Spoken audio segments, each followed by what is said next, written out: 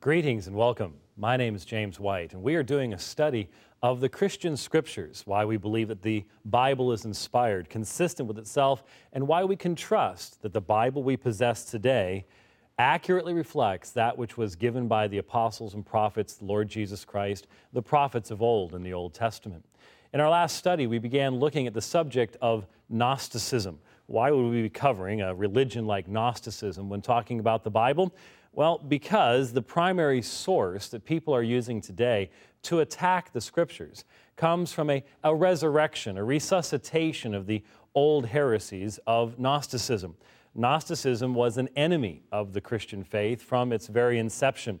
And in the 2nd century of church history, Gnostic churches began to appear and to grow.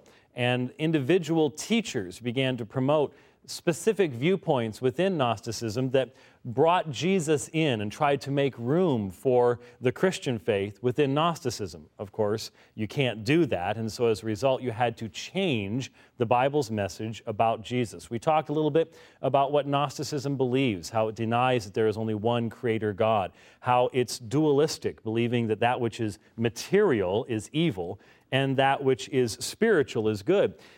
Dualism was not something that was only the Gnostics came up with. You may recall in Acts chapter 17, when the Apostle Paul was preaching on Mars Hill. This was a place where philosophers would come to present new ideas, and Paul was invited to come and present his new ideas as well. And the philosophers there in Greece listened to Paul up until a particular point in his presentation. At one point, he said something that caused the philosophers to begin to mock him and to deride him and stopped his presentation. You may recall what it was. He proclaimed to them the resurrection. And immediately they said, resurrection, this is foolishness. Because you see, in the Jewish concept, resurrection is that which died coming to life again. And so it is a physical resurrection, that which died coming to life again. For the Greeks, being dualists, the whole idea of salvation was to be rid of this physical body, to get out of this physical body.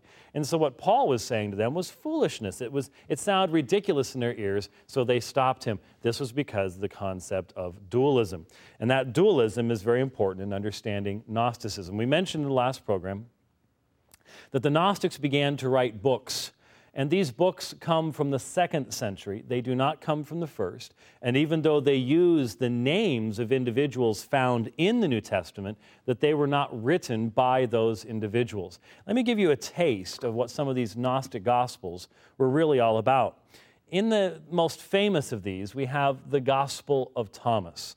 Now, Thomas is not the one who writes this gospel. This gospel demonstrates that the kind of Gnosticism found in it developed around 140, 150 AD, the middle of the 2nd century. So we're talking 110, 120 years after the events that we have recorded in Jesus' life in the Synoptic Gospels in the New Testament. So a long time has passed, and Thomas did not live quite that long. So this is a book that reflects Gnostic beliefs. Let me give you some quotations, some citations, so you can have an idea of the flavor of the Gnostic Gospels. For example, here we read, and I'm taking these translations, by the way, from a book called The Scholar's Version. There is a group of radical skeptics in the United States called the Jesus Seminar. And these radical skeptics have in essence decided to add the Gospel of Thomas to the Bible. They decided that aside from the 4 Gospels, they're going to have the Gospel of Thomas. And so literally they have published an edition of the Gospels with this Gospel added in as the 5th Gospel.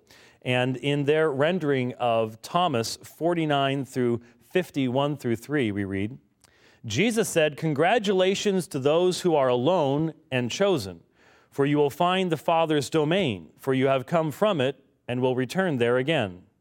Jesus said, if they say to you, where have you come from? Say to them, we have come from the light, from the place where the light came into being by itself, established itself, and appeared in their image. If they say to you, is it you? Say, we are its children, and we are the chosen of the living Father. If they ask you, what is the evidence of your Father in you? say to them, it is motion and rest.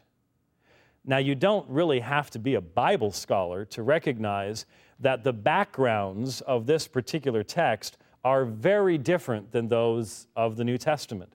In fact, if you know much about Gnosticism, you can detect the various elements of that religious belief coming through, which, as we pointed out in the last program, would not be something you would find in the first century in Jerusalem.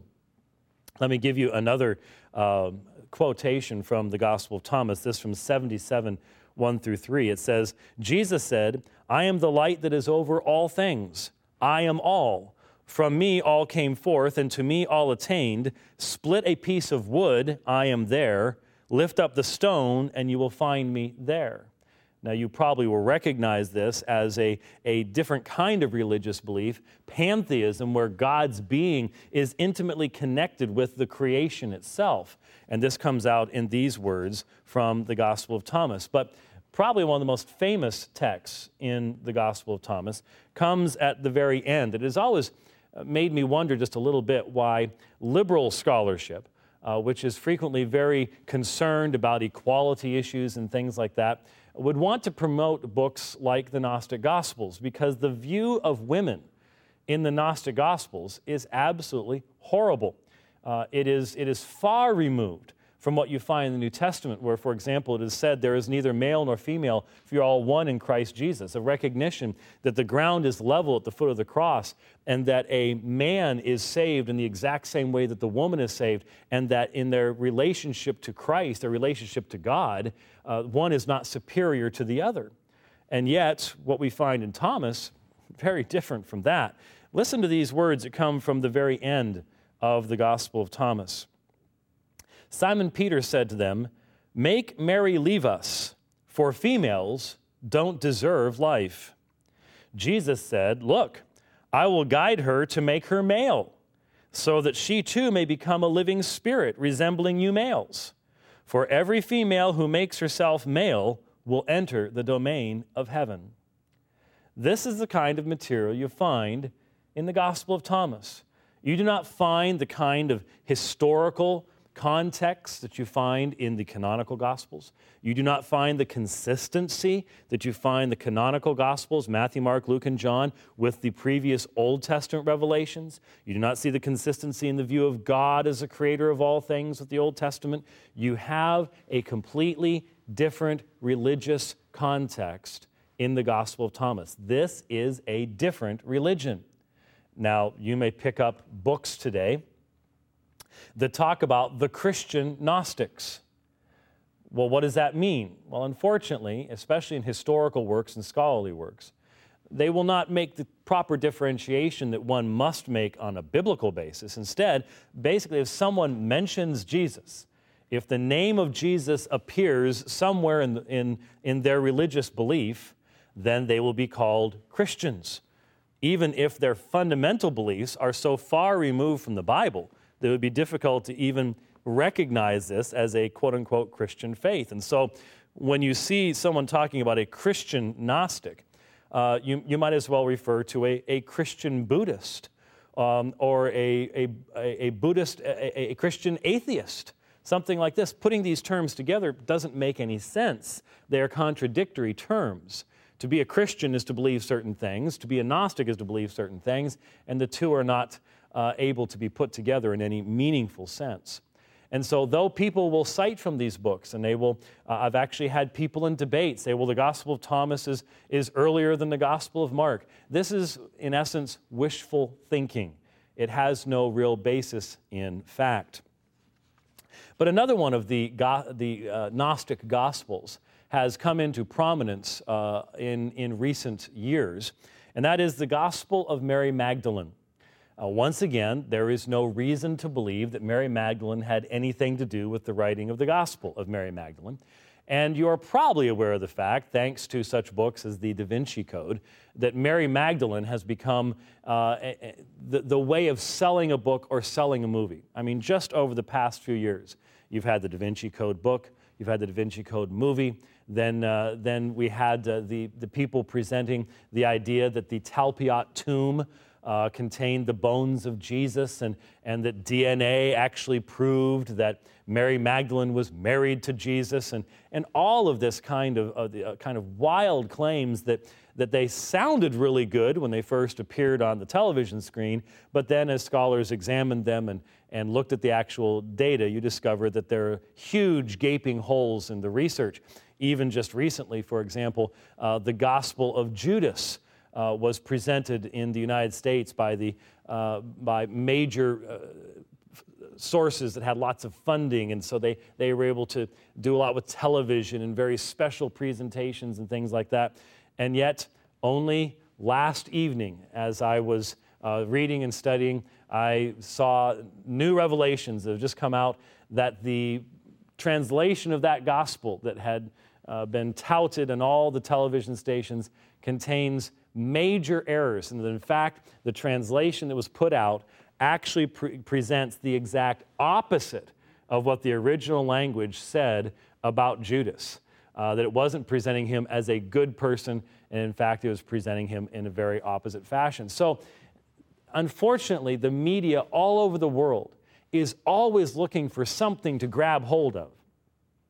And if they can find something of a religious nature that will attack established beliefs, they'll grab hold of that very, very quickly. And even if later research demonstrates that those sources they were using are really worthless, well, the splash was all they wanted in the beginning. The splash is all they wanted to begin with.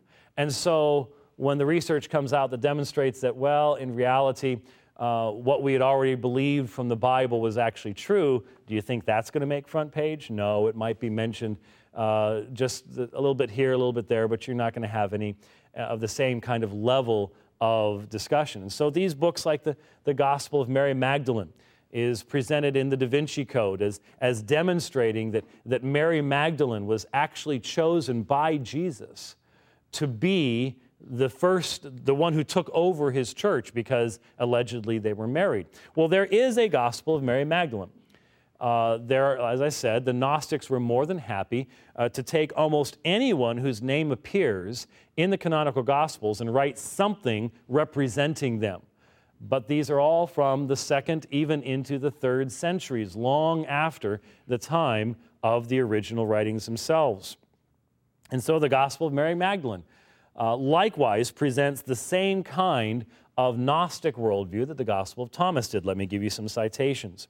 For example, we read in the Gospel of Mary Magdalene 5:2-7, "Then Mary stood up, greeted them all, and said to her brethren, 'Do not weep and do not grieve, nor be irresolute, for his grace will be entirely with you and will protect you. But rather let us praise his greatness, for he has prepared us and made us into men.' When Mary said this, she turned their hearts to the good, and they began to discuss the words of the Savior. Peter said to Mary, 'Sister, we know that the Savior loved you more than the rest of women. Tell us the words of the Savior which you remember, which you know, but we do not, nor have we heard them.' Mary answered and said, 'What is hidden from you, I will proclaim to you.'" Now, this is the specific text from the Gospel of Mary Magdalene that Dan Brown in the Da Vinci Code focuses upon, and you can see why. Notice what was said. In essence, you have Peter here, and who is Peter in later Christian history, especially within Roman Catholicism. He's viewed as the first pope.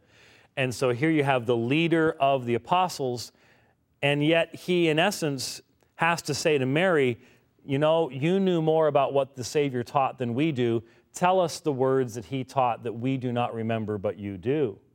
And so the Da Vinci Code focuses upon this and says, see, here is ancient evidence that Mary Magdalene had a position that even Peter did not have. And you see, the whole idea behind the Da Vinci Code is that the later Christian faith is a man-centered faith. Men are in control. You have men who are in charge of the church, and that they had driven the feminine out, and that the original beliefs of Christianity, in fact, had the divine feminine, so that Mary Magdalene is the one who is chosen by Jesus to continue his work because, according to the theory, Jesus and Mary Magdalene are married and have children. That is the presentation that's being made. Now, that's not even what the Gospel of Mary Magdalene says.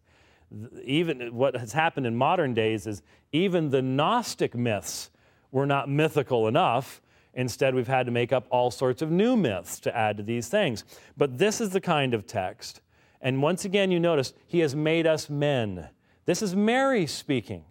What is the relationship? The whole view of men and women, male and female, and what that means, very, very different than what you find in the Christian faith and in the Christian scriptures.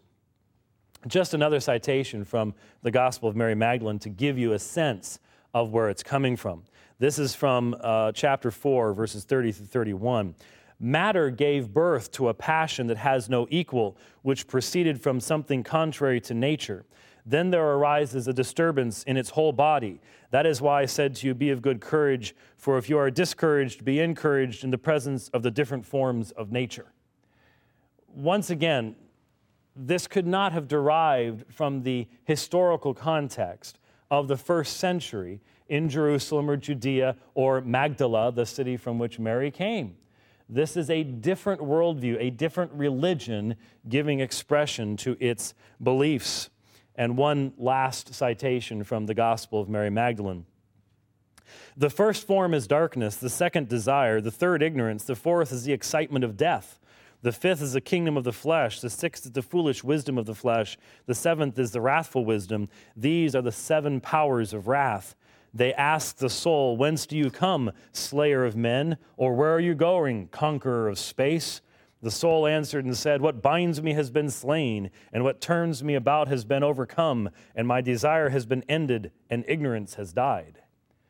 If you can make any sense out of that, you're a smarter person than I am.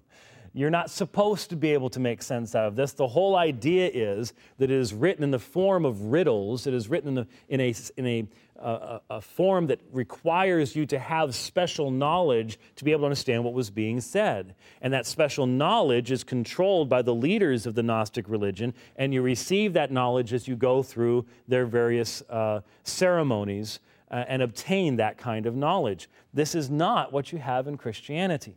The Christian message was to be proclaimed to all people. It was to go to everyone. And that is what we have, that's why we have such an absolute contradiction between Gnosticism and what we have in the Christian faith. But as I said, that has not stopped many people from utilizing these resources. And given that literally millions and millions of people around the world have read the Da Vinci Code, let me at least give you some comments about many of the errors that are found in the Da Vinci Code. As I mentioned, the idea that is presented is that, in essence, Mary Magdalene was to take over the Christian faith, and she was to lead the Christian faith after Jesus left.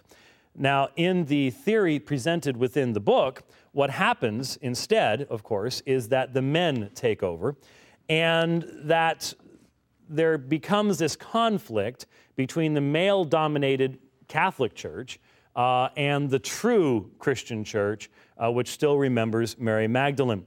And so as you begin to look through the material that they present, they even present the idea that what the church was trying to suppress was this idea that Jesus was just a man.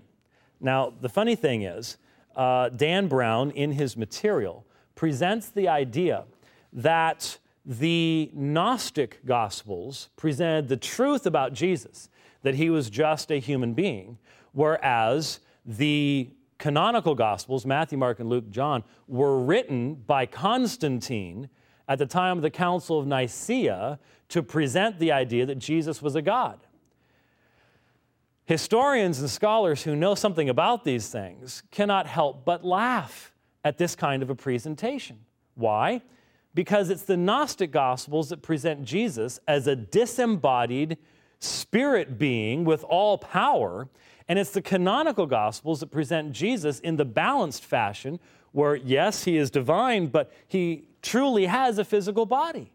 It's the Gospels that we have in the Bible that present to us the Jesus who becomes tired, the Jesus who eats food, the real human Jesus, whereas it's the Gnostic Gospels that give us the opposite. In other words, what the Da Vinci Code is saying is exactly backwards from the reality. But not only that, when it is said that in essence at the Council of Nicaea, there was a debate, and whether Jesus was truly deity was voted on, and it was a close vote, allegedly, according to the Da Vinci Code. Actually, there was nothing of the kind that was at all. But even beyond that, the idea that Emperor Constantine had all these Gospels destroyed, and then he wrote the canonical Gospels and made them canon Scripture. No historian in the world would ever substantiate such wild accusations. There is absolutely no evidence this is the case, and all evidence that exists says the exact opposite. For example, when the Da Vinci Code says that Constantine came up with the idea of the deity of Christ, tell me, how is it that Ignatius, remember Ignatius, the bishop of Antioch, as he's going to Rome, writing in 107 or 108 AD, that is 215 years or so before Constantine and before the Council of Nicaea, how come he called Jesus Christ God over and over again? Why do we have all sorts of references to the deity of Christ that long precede the Council of Nicaea? How can that be? Well, of course, Dan Brown in the Da Vinci Code doesn't have to defend any of these things because, well, I'm just writing fiction anyways, even though at the beginning of the book he has this claim that all ancient documents and ceremonies and things like that described herein are accurate. Well, it's not accurate at all. And besides that, if you're going to try to say that Constantine is the one who created Matthew, Mark, Luke, and John, why do we have manuscripts of these books that were written over a century before then? In fact, the earliest fragment that we have of any of the New Testament books is a very small little fragment, about this big, written on both sides, manuscript P52, which is from the Gospel of John. It is from the Gospel of John around chapter 18. And this was written around 125 AD.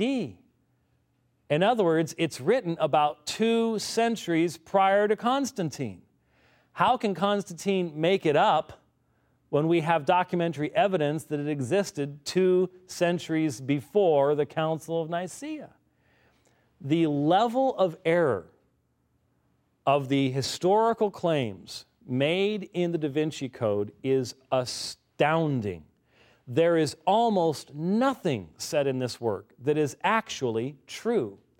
And almost every assertion that is made within the Da Vinci Code, especially about the Bible, the Gnostic Gospels, what they contain, what took place at the Council of Nicaea, what Christians believed prior to the Council of Nicaea, almost every single statement that is made in those contexts is not only either false, it is normally the exact opposite of the truth. And yet, because Dan Brown wrote this as fiction, he doesn't have to stand up to the kind of scholarly scrutiny that would be brought to bear if he were actually making these as historical claims. And yet, sadly, so many people today take that kind of fictional writing and they believe that it has historical validity. So why do we take the time to look at these things? Well, once again, as Peter said, Christians are to be ready to give an answer, to give a defense for the hope that lies within them, yet with gentleness and reverence. That's not just a command to the leaders of the church, it's a command to every believer. So we as believers want to be prepared to do so. Thank you.